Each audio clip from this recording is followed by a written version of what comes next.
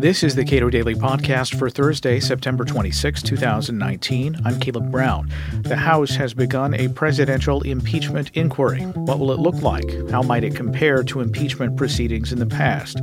Gene Healy is author of the recent Cato paper, Indispensable Remedy, the Broad Scope of the Constitution's Impeachment Power. He comments. As best as you can tell, why has Nancy Pelosi chosen now to begin potential impeachment proceedings? Yeah, well, up until this week, she'd been a major speed bump for anybody pushing towards impeachment. She thought, the polls showed that it wasn't very popular. She was worried about Democrats in Trump-favorable districts, but the ground seems to have shifted under her. A number of Democratic members in those vulnerable districts have come out in favor of impeachment in the wake of this. There's revelations about this July 25th phone call with Ukraine's newly elected president. This really seems to have moved a substantial number of the Democratic caucus into the pro-impeachment camp. So when we're trying to evaluate exactly what the smoking gun is or anything like that, what did this call between President Trump and the newly elected president of Ukraine, what did they actually discuss? So the allegation that we first started hearing about recently involved this July 25th phone call with President Zelensky of the Ukraine.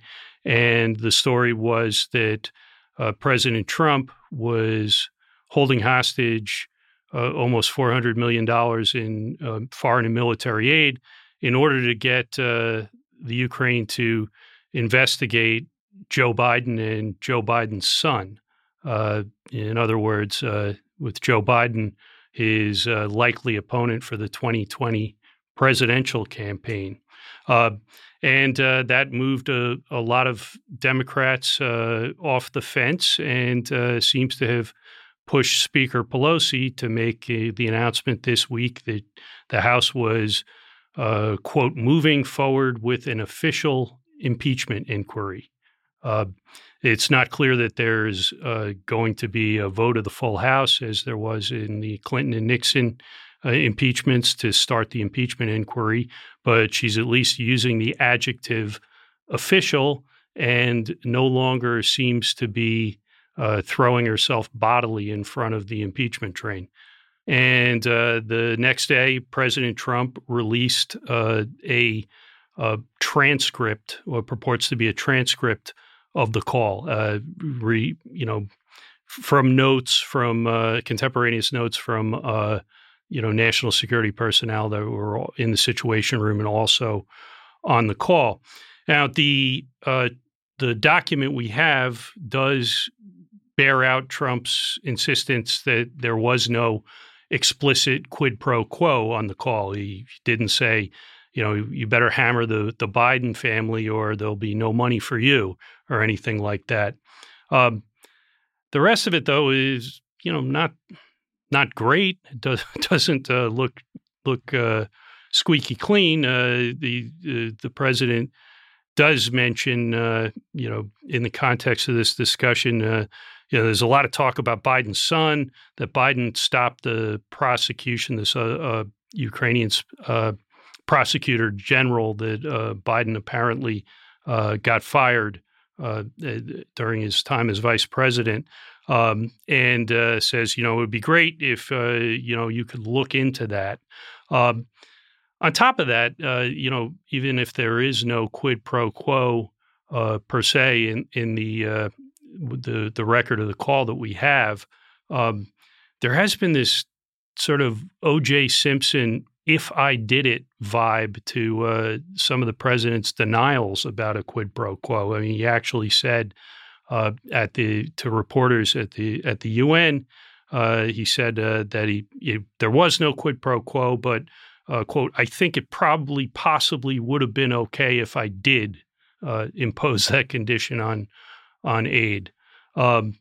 So this is, let's stipulate that presidents use foreign aid as carrots and sticks quite regularly. This, however, is the at least the allegation is the holdup of foreign aid on the basis of requesting an investigation into your leading political opponent. That does put you in somewhat different territory than the norm. What does the Constitution say about impeachment? I know you and I have discussed this many times, but it probably bears repeating. Well, it's impeachment is a broad remedy for serious misconduct that demonstrates unfitness for high office, unfitness to wield powers.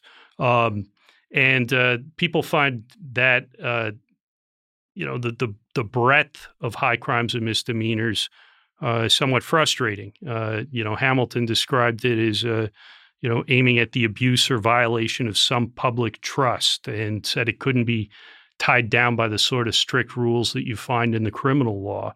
And people find the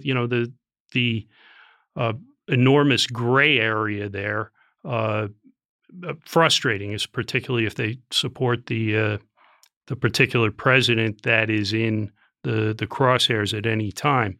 But it really had to be designed that way. There was no way that you could enumerate like an impeachment code of offenses that would indicate that somebody should be impeached and removed for offices, from a particular office.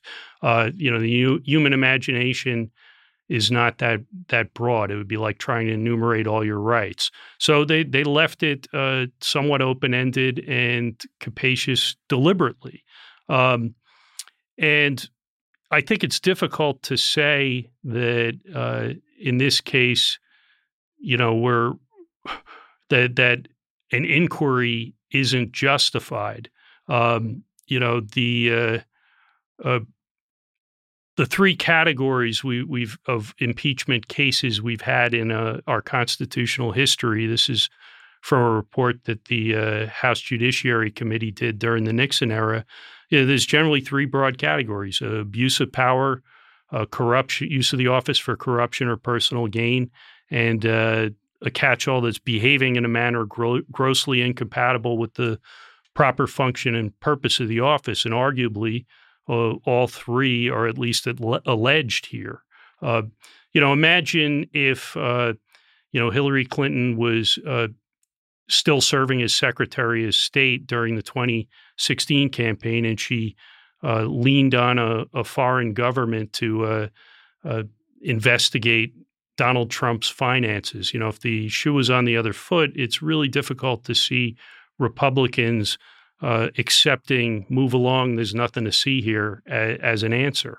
In at least the case of Richard Nixon, when impeachment articles were drawn up, there were three of them, but they listed several specific claims about the president.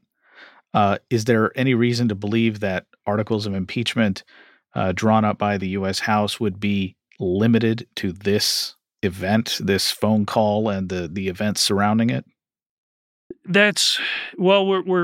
We seem to be pretty far from articles that the full House is going to vote on at this stage, and it could go either way.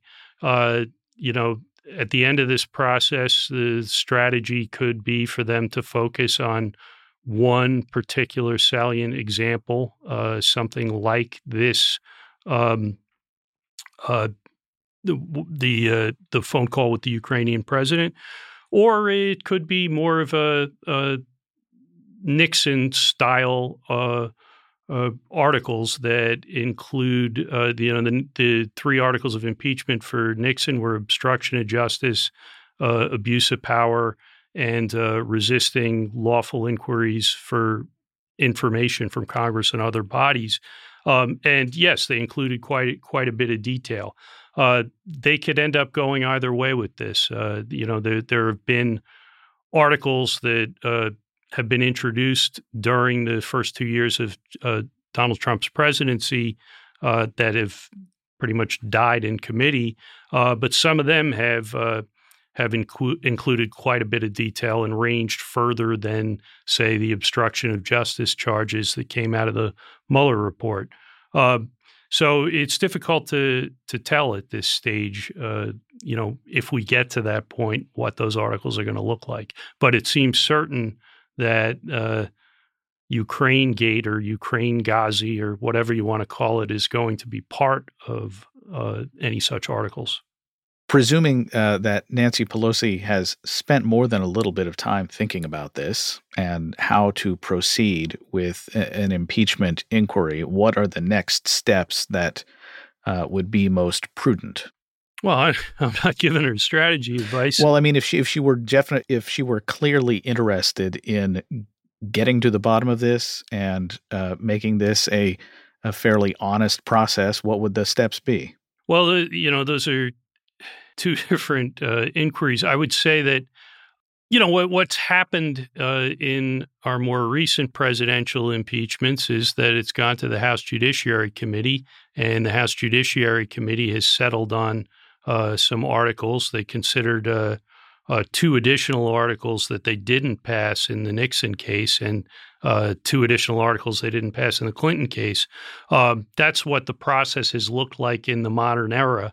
And but there's nothing that requires the House to follow that process. The Constitution's pretty spare about what has to happen procedurally in the House, other than that the House has the sole power of impeachment and that it's done by a majority vote. I think one aspect of what of her announcement of a quote unquote official impeachment inquiry, it doesn't change that much. She sort of added the adjective official to it, but there's not going to be a preliminary vote by the full House to authorize the inquiry, as there was in the Nixon and Clinton impeachments. And in part, that's because they don't need it as much as they did in the Nixon impeachment inquiry, because the Judiciary Committee already has subpoena power. It didn't in before that vote in the Nixon inquiry, but it's also in part probably because this way, at least so far, this might save members in vulnerable districts from having to stand to be counted on a vote for an impeachment inquiry that's prior to a vote on an actual articles of impeachment. So I think what's changed is she's no longer standing headlong in the way of something called an impeachment inquiry, but it hasn't changed that much substantively. I think there's a concern about people who take the impeachment process seriously, but like you, believe that it should be considered, if not outright used, more often. That if the House fails to taking up this inquiry, they ultimately fail to end up at either impeachment or conviction, that harms the institution of impeachment. Do you think that's true? It would be pretty tough to harm the institution of impeachment at this stage. We've had three in 230 years of our constitutional history, we've had only three really serious efforts to impeach a president. If anything, we're in danger of this muscle never being exercised.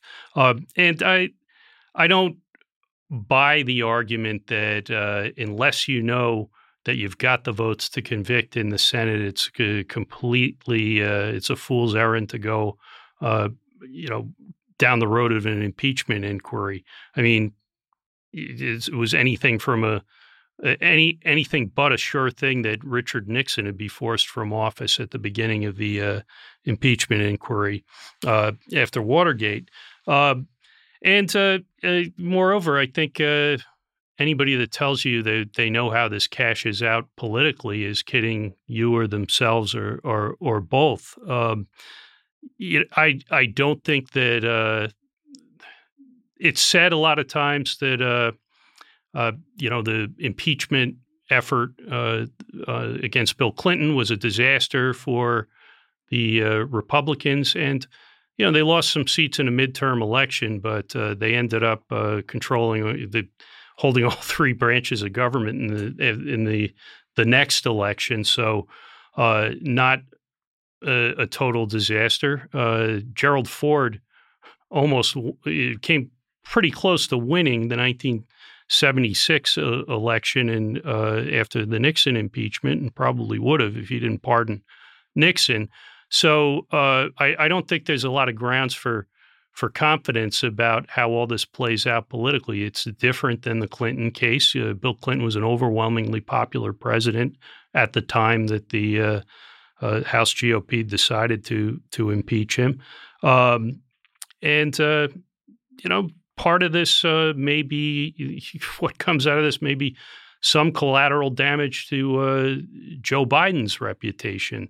I think it's very premature to try to say how this all shakes out. But I would say that this process is there for a reason, and I think the framers didn't want it used as regularly as, say, we do government shutdowns these days. It wasn't supposed to be an ordinary weapon of political combat, but it was a safety valve. It was something that you'd need to use from time to time. I think they might be surprised that at our current rate, it's only like 1 in 15 presidents are impeached. Might be considered too infrequently. Like I said, this is a remedy that's there for a reason, and it's a muscle that ought to be exercised from time to time. Unless so it doesn't fall into disuse. Gene Healy is a vice president at the Cato Institute and author of the recent Cato paper, Indispensable Remedy: The Broad Scope of the Constitution's Impeachment Power. Subscribe to the Cato Daily Podcast wherever you get your podcasts and follow us on Twitter @Cato Podcast.